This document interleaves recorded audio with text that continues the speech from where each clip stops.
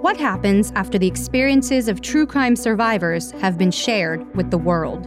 Does the media truly capture all it entails to survive such tragedy in the public eye?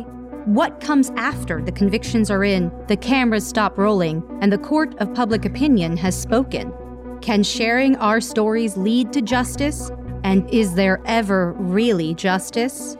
These questions and many more are answered on the new true crime docuseries podcast, What Came Next, co-created and produced by Something Was Wrong's Tiffany Reese, with host, award-winning writer, victim advocate, and true crime survivor, Amy B. Chesler.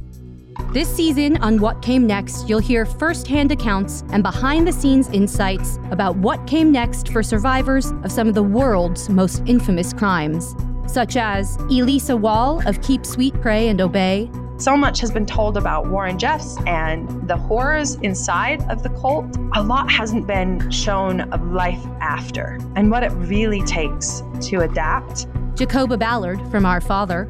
I shouldn't have to hide a part of myself because I'm not ashamed of how I came here on this earth.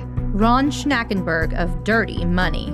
This conversation is only the second conversation I've had on it, and it's only the second conversation where someone didn't offer me money. I didn't feel like it was a moral thing for me to benefit off of the backs of people that were defrauded. The Vow's Sarah Edmondson. We woke up, we figured out what was going on, enough to get the New York Times to write an article about it. Collier Landry from a murder in Mansfield. I'm trying to answer a question that has haunted me my entire life. Why did you murder my mother? Dirty John's Tara Newell. There's all these people that don't believe me. Basically, screw you, it happened. I'm going to tell my story, and I'm not going to be shamed for it. PJ Maston from The Secrets of Playboy. It was very triggering, really hard to watch. And every week we had to tune in to see what we said. Charlotte Laws of The Most Hated Man on the Internet. Whether it was media, politicians, law enforcement, or ordinary people, everybody was blaming the victims. So I ended up calling the FBI. Koa Johnson from The Housewife and The Shaw Shocker.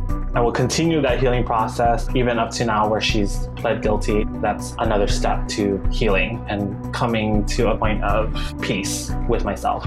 You'll hear how incredible survivors find purpose in adversity and how they're leveraging the spotlight to elicit societal change. Subscribe now to What Came Next, wherever you get your podcasts.